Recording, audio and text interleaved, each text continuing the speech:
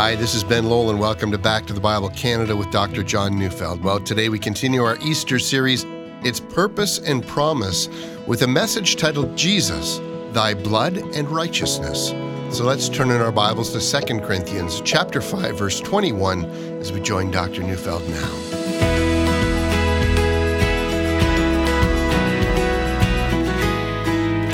It has sometimes been said, you Christians seem to say so much about the atonement that comes from the cross. It's all about the cross. So then why didn't Jesus just drop down from heaven at the age of 33 or 35, as a man and go directly to the cross and then be done with it? By emphasizing the cross as much as you do, aren't you taking away from all the other things that Jesus did, including, his ethical teaching, his evident love, even for his enemies, his miracles, his compassion on the suffering? Why can't Jesus be the great healer and the great deliverer from evil spirits? Why can't we see in Jesus a command to care for the poor and to live more simply ourselves? Why this inordinate amount of focus on the cross? Well, to be truthful, Christians do talk about and study and apply Christ's moral teaching to our lives. We do urge and command all Christians to forgive their enemies and not to seek revenge, and we do pray for and anticipate healing, and we do believe all of the things that Jesus taught us to do. But we do believe what Paul taught in 1 Corinthians 15, verse 3. For I delivered to you as of first importance what I also received, that Christ died for our sins. See, the cross of Jesus is a matter of first importance. Yep, all the other aspects of Jesus' life are important, but this, our Savior bleeding and dying on the cross, is of first importance.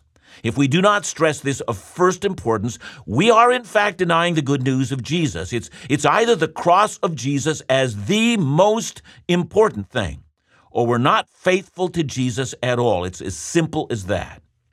But when we think of the cross, or as I've stated yesterday, as the atonement, that is, Jesus offering as a substitute for our sins, it's not as if we divorce this matter from the rest of his life. So let me start by saying that historically, Christian Bible teachers and theologians sometimes, when speaking about the atonement, think of it in regard to two aspects. And so we sometimes hear first of Christ's active obedience, and then second, of his passive obedience to the Father. And both of these are thought of as a part of the atonement. Let me explain. Jesus' active obedience to his Father refers to the truth that Jesus obeyed all the requirements of the law and that he perfectly obeyed the Father. He never sinned. He never missed the mark. He never allowed other considerations to overshadow his role as the man who obeyed God perfectly. He perfectly kept all the law of God. Now, that's not only true, but it's also important to consider at Easter time. And why is that? Well, for one, as we saw yesterday, the book of Leviticus never allowed a sacrifice to be presented before God unless that sacrifice were completely free from every blemish. Had Christ even for one moment slipped up, failed the command of God, he would have been rendered unclean, and he would have been an unacceptable sacrifice before the Father. His perfect record makes him the acceptable atonement. That's why it was important for Jesus to care for the poor and to be free from lust, to take a stand against the demons and to resist Satan at every point. That's why it was important for Jesus not only to teach the truth, but to live by the truth at each moment. He is the unblemished lamb that was offered up to God. He is the only human being that did not deserve death, and yet he willingly offered himself in obedience to God. That's why this has often been called Jesus' active obedience. But there's another important truth behind the sinless life of Jesus, and just to warn you, you're going to have to put on your thinking cap. I mean, stay with me. Think about this. Heaven has to be earned. I know that all of us have heard the saying, you can't earn your way to heaven, and that's true. And the reason that's true is not because heaven can't be earned, it's because a sinner has fallen short. But he has not. So listen to the words of Philippians 3, verse 9. And here, Paul speaks of having been found in him, not having a righteousness of my own that comes from the law, but that which comes through faith in Christ, the righteousness from God that depends on faith. Now, I know that's a mouthful, but for our purposes, allow me to zero in on one very important aspect of what Paul has just said. Paul is not saying that, what with the atonement of Jesus, I'm now forgiven and I've gotten back to innocence. No, he says what he needs is positive moral righteousness, a righteousness that God accepts. Now compare this to Romans 5, verse 19. For as by one man's disobedience the many were made sinners, so by the one man's obedience the many will be made righteous. I hope you heard that. Paul is saying that Christ's sinless life, his perfect track record of obedience, is an atonement. His perfect life is an offering that is presented to God. Please don't miss this. Paul has said that we believers in Jesus, are made righteous by the obedience of Jesus. His perfect life earns our way into heaven. Don't you see? If all that happened is that our sins were forgiven, you still wouldn't have earned your way to heaven. But Jesus, in his perfect life, earned heaven on your behalf. That's why Paul said that he did not have a righteousness of his own. No, he had the righteousness of Jesus, which was credited to Paul's account by faith. This is a part of Christ's work that has been almost entirely missed in today's Christian world. But it was actively taught in times past. Some of you who are older might remember a hymn. We used to sing it in church. It was a hymn written by Count Zinzendorf. It's a wonderful German saint who led the way to one of the great revivals in church history. And Zinzendorf wrote these words in 1739, and then later it was Charles Wesley who translated those words from German into English. So let me quote to you the first line of that beautiful hymn. Jesus, thy blood and righteousness, my beauty are, my glorious dress. Midst flaming worlds in these arrayed, with joy shall I lift up my head. Did you notice it?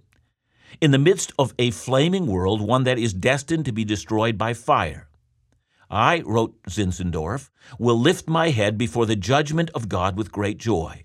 For on that day I will be dressed not in only one piece of clothing, but in two. One is the blood of Jesus, and yes, that is the part of the atonement that most Christians are familiar with today. It has, however, disappointingly been hidden from us that we are also dressed in Christ's righteousness. Jesus was consciously aware of this as he lived his life. You might remember the moment when he joined that long line of people who were being baptized by John. And when he gets to the front of the line where John is supposed to baptize Jesus, well, John is shocked. He says, I should be baptized by you. He says it in horror. I'm unworthy to baptize you. To which Jesus responds, and I'm quoting here from Matthew 3:15, it is fitting for us to fulfill all righteousness. See, every action of Jesus fulfilled or brought to the full the righteousness of God, displayed in his obedience. When Jesus went to the cross, he went there as the spotless lamb who in the 30 to 35 years of his life had at that moment brought to the full the righteous life that God requires. That's why the righteous life of Jesus interests us so much. We know from studying his life what is the righteous life that God requires. But to that truth, we add another very important truth. Ask yourself this question. When you stand before God and you must give an account, whose record of obedience do you want to present before the Father? Your own record or the record of Jesus? Which one do you want to speak on your behalf? See, the sad truth is that there are a great many of people who say, I have done my best and that's all God could ask of me. Well, you're wrong. God could actually ask a lot more than you can produce. But whenever I hear someone talk that way, I'm reminded that they're going to stand before God and present their own record. But those who look to the life of Jesus as an atonement will say, when I stand before God and he says, what do you present to me? I will point to Jesus and I will say, I present him. I present before your throne his righteous life lived on my behalf. Now, one more important point of application. It has become very popular for Christians in our day to present themselves as Christ followers. Look, I know why they do that. They're trying to say that it's their desire to be obedient to Christ, and that's very good. Christ demands it of us. But there's something about that phrase that still troubles me. It's this. Just how good of a Christ follower do you need to be You see, for there is no one who does not sin. And if you are counting on your record of following Christ to count on the day of judgment, well, I promise you, you've not fulfilled all righteousness. Don't you see that in the end, the greatest thing that we can say about Jesus is not that we emulate him or that we follow him. Now, we do that. But the greatest thing that we can say is that in every situation, it is that Jesus lived and died for us.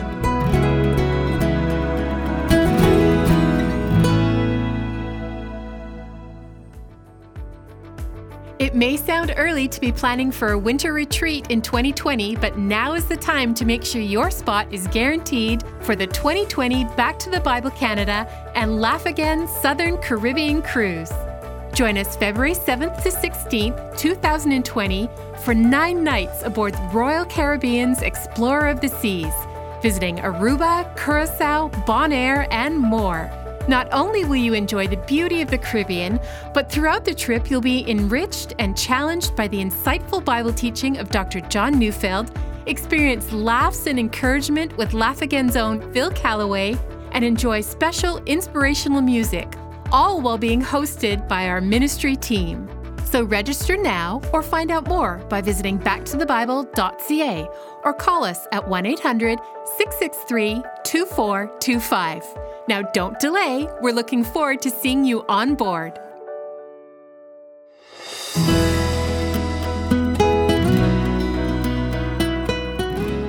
Martin Luther, I think, coined the term alien righteousness. He meant by that the righteousness of God is given to every believer through faith. He called it alien because it didn't mean it came from outer space, but rather he said it came from another, not from ourselves. And he loved to quote 1 Corinthians 1 verse 30. And because of him, you are in Christ Jesus, who became to us wisdom from God, righteousness and sanctification and redemption. That is, each of these commodities, which are fully displayed in the life of Jesus, are now applied to the record of the believer. In Christ Jesus, we are righteous. See, all we need to do is consider Paul's words in Philippians 3 verse 9.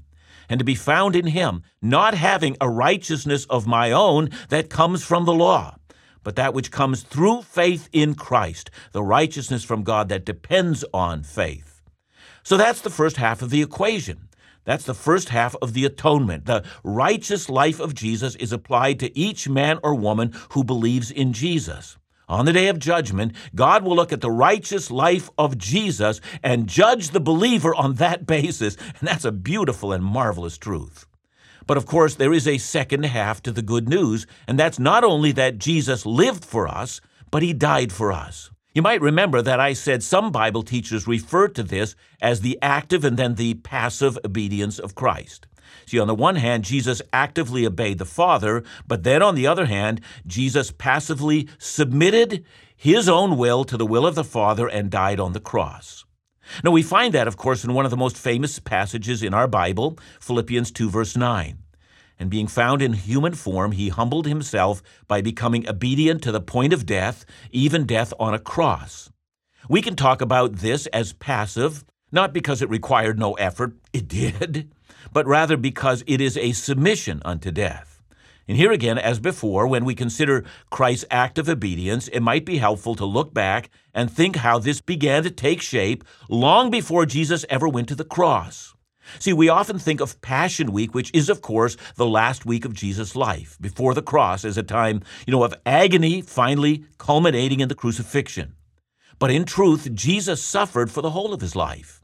When Isaiah the prophet predicted the coming of Christ, he calls the Messiah a man of sorrows and acquainted with suffering. That is to say, Jesus was so familiar with suffering that we might say he was on intimate terms with suffering.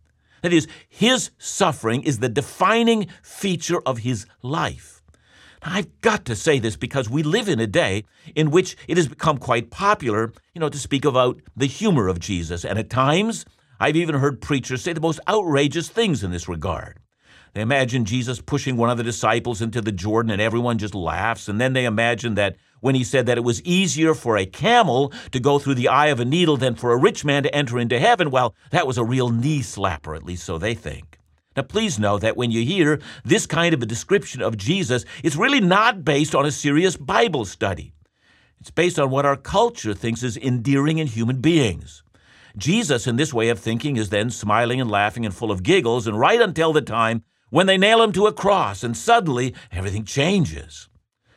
It's silly to think this is the way things were, for the actual historical record of Jesus' life reveals the very opposite picture.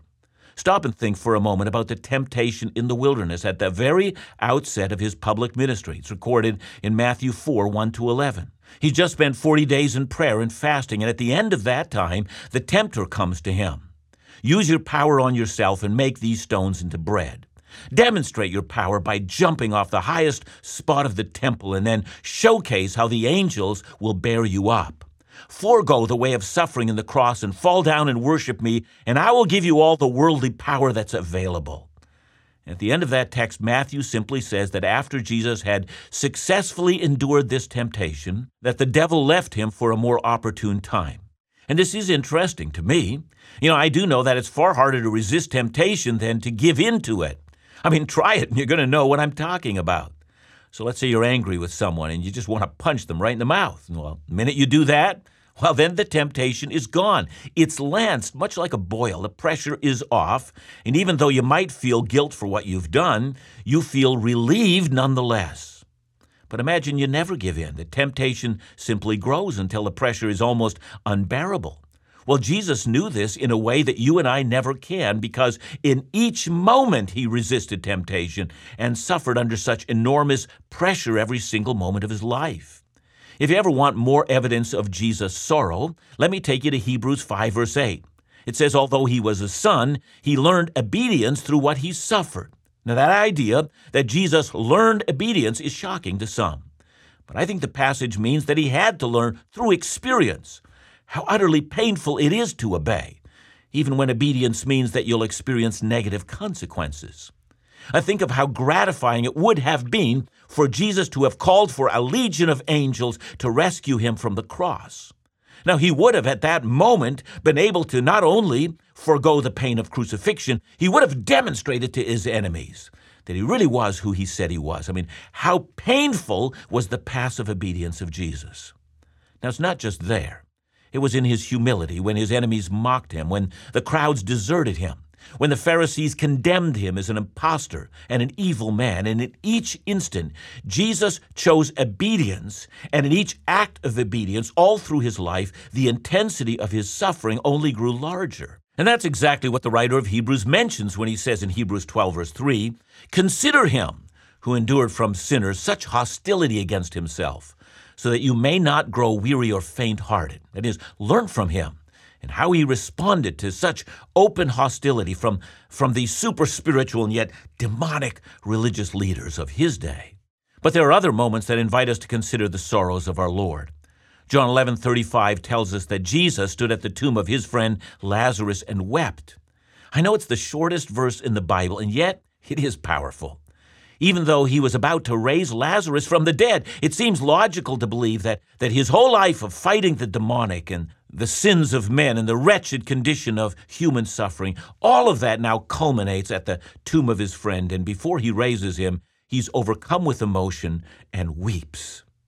It's for all of those reasons that we can see that the cross is the culmination of the sorrows of our Lord. At the cross, all the sorrows are gathered up into one amazing and compacted moment as the sorrows of our Lord now climax into a moment of unbridled agony. I think it is possible to view the agonies of our Lord from three different vantage points. We might consider it from the standpoint of physical pain that Jesus endured.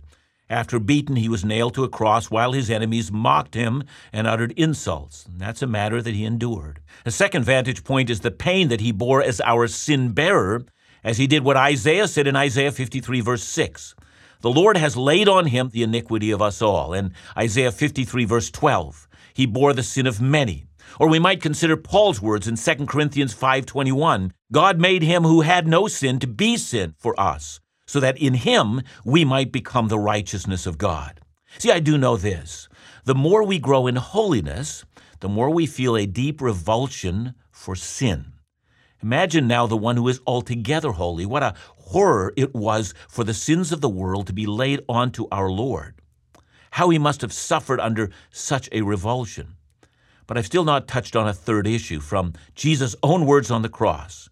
He says he was forsaken by God. And I've not yet touched on the word propitiation, a word that's so filled with horror that when we think of it, we instinctively feel that we must turn our faces.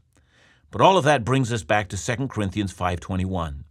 God made him who had no sin to be sin for us, so that in him we might become the righteousness of God. And this is the heart of the message of the cross. Some have called this heart of the cross the good news of the great exchange. On the one hand, Christ exchanged his righteousness to us, and we became righteous. And on the other hand, we exchanged our blackened hearts for his on the cross. We got his righteousness, and he got our sins. That seems like a bad deal, but for us, what an amazing deal. And my friend is the great exchange. And that's why we sing, Jesus, thy blood and righteousness, my beauty are, my glorious dress. Midst flaming worlds in these arrayed, with joy shall I lift up my head.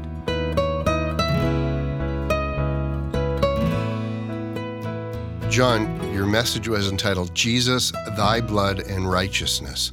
Now, there's two things going on here, and we've talked about this a little bit before, and really people don't talk about this much, but the blood is the death, the righteousness is how Christ lived for us. Can you help us understand that a little bit more, because I don't think this is talked about a lot. Yeah, well, let's talk about that even, that it isn't talked about. I think many people are surprised to hear this, and it's part of what has been called a great exchange. The great exchange is that, Christ exchanged his righteous life for us. So he gave us his righteousness.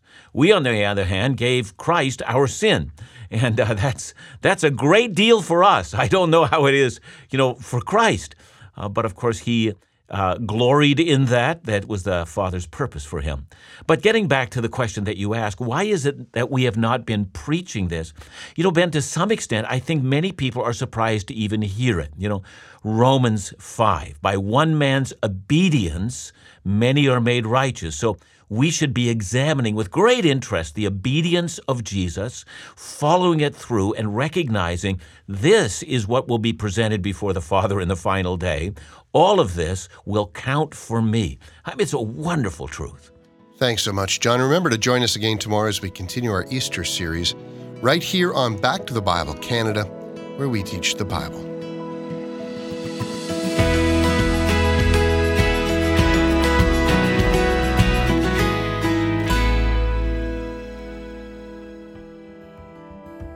In the month of June, Dr. Neufeld and a team from Back to the Bible Canada will be traveling to India to join the ministry team of Back to the Bible India to conduct 2 Bible teaching conferences in both Delhi and Hyderabad. These conferences will attract hundreds of pastors from these regions from multiple denominations in search of excellence in the instruction of expositional Bible teaching and to spend time in worship, fellowship, and offer encouragement amidst challenging and difficult circumstances of ministry.